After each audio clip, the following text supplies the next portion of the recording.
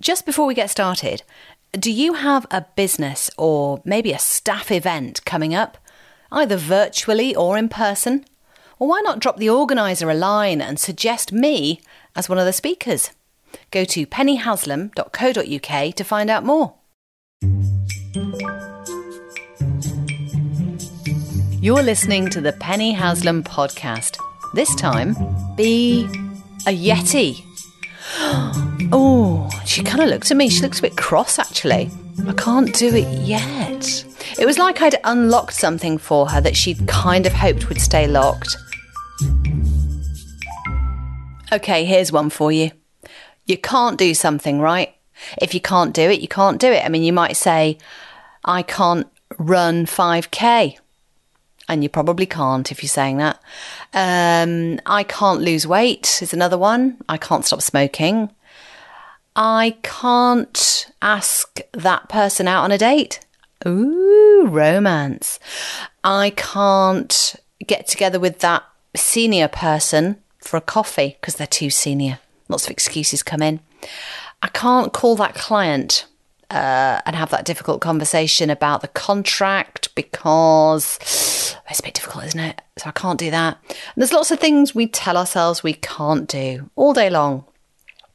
Kids do it because they literally cannot do stuff, and that's reasonable. They're small and they might say things like, I can't tie my shoelaces. But you will be able to at some point, right? So there's a brilliant word that you can use on all of this stuff that might just change the situation. I'll tell you it in a minute. In fact, I'll tell you through the medium of story, okay?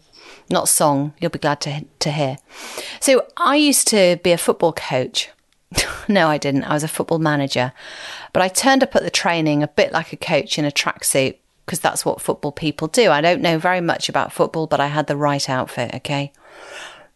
It wasn't like a Premier League or even a sort of other league type club. It was an under-13s girls football club in the local area that my daughter used to play in.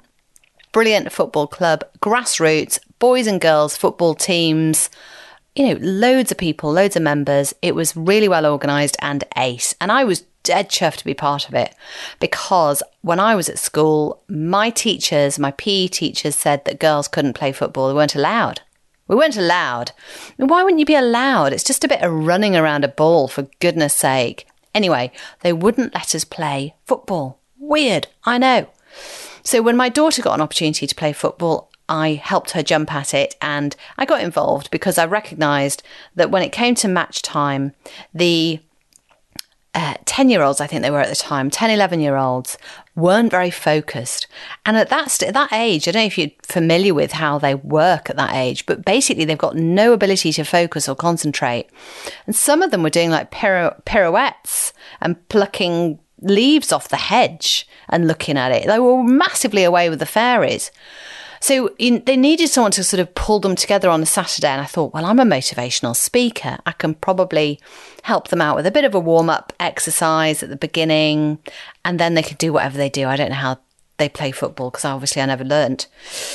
And then there was a proper coach as well who used to help out with the technical stuff. So there I am, Monday night coaching, Monday night training, trying to motivate them. Come on, you can do it. It's pretty much all I said, really. Great, well done, good shot, nice. Yeah, that kind of thing, encouraging. And there was one girl who was a bit annoying, frankly. She used to say that she couldn't do anything. And God, it's really awful, isn't it, when you see a young person going, I can't do it, I can't do it. And I got a bit frustrated with her and I said, look, they were learning some dribbling skill or something, some kicking with their feet thing that they do. Yeah, football skills. And she kept on running past me with the ball and going, I can't do it. I can't do this thing. I can't do it. And I got really annoyed. I said to her, look, put these 3 letters at the end of everything you tell me about when when you can't do it. Just say, I can't do it. And then add Y-E-T to what you're saying. Add the word, and she finally worked it out, yet. Add yet to what you're telling me. So she ran around the pitch again, the AstroTurf. Floodlights were on. It was a winter session. She ran around. I can't do it yet. I can't do it yet. Oh, she kind of looked at me. She looks a bit cross, actually. It was like I'd unlocked something for her that she'd kind of hoped would stay locked, but it meant that she had to try a little harder. And it meant that she would possibly go on to be able to do the skill. Now, I've tried it out on loads of different people and what they tell themselves they can't do. And it is staggering at what it does. It's a really powerful 3-letter word. So put yet onto your sentence where you're telling yourself you can't do something. I can't do a 5K yet. I can't run a marathon yet. I can't give up smoking yet. I can't yet. And after the yet comes a natural solution to your problem. I can't run a 5K race or whatever yet. I'm going to start by buying myself a really nice pair of trainers. I can't run a 5K yet, but I'm going to Google how I can get started. Okay, so it kind of leads itself on with maybe 3 dots in a sentence, ... What can you do in order to get that sorted? I'm going to ask a friend to help me. I'm going to pick up the phone. I'm going to get the number for the place that does the thing that I want to do. And you can apply it to personal stuff. Yeah, sure. Hobbies, things you want to achieve. I can't speak Italian yet. I'm going to download an app and pay for it that will teach me. I can't speak Italian yet. I'm going to book a holiday to Italy and go on a language course, or I'm just going to look at them, or I'm just going to ask for ideas on how, it doesn't have to be a big thing. It could be a small thing. So yes, you can use that in your personal life. And I've worked with lots of people in my workshops, my confidence workshops. It takes you from a fixed mindset, and you might be a really positive person. You might just go, no, I've got growth mindset, but there are a few things I say I can't do. There might still be some stuff you say you can't do. I can't speak up at meetings. I can't do a presentation. I can't use PowerPoint slides yet. I'm not very good. I can't use them yet. I'm going to spend a bit of time learning how to do it, or I'm going to pay somebody to do them for me and take the stress out of it. I can't record myself on video yet. Sod it. I'm just going to have a go. Press record, see what happens. It kind of stops this closed cul-de-sac from remaining closed, and it opens it all up a bit more.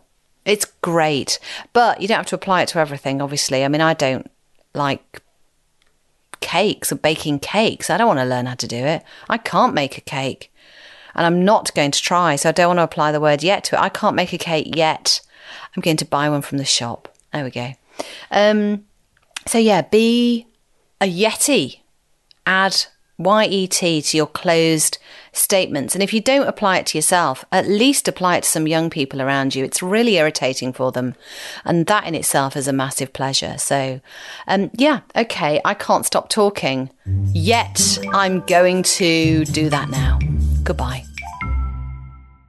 My third book is coming out in 2024. It's all about confidence at work and in life. And as you'd expect from me, there are lots of stories and ideas to help you build confidence, whether it's for yourself or for others. It might be colleagues, teammates, friends and family. Head to pennyhaslam.co.uk/confidence-book.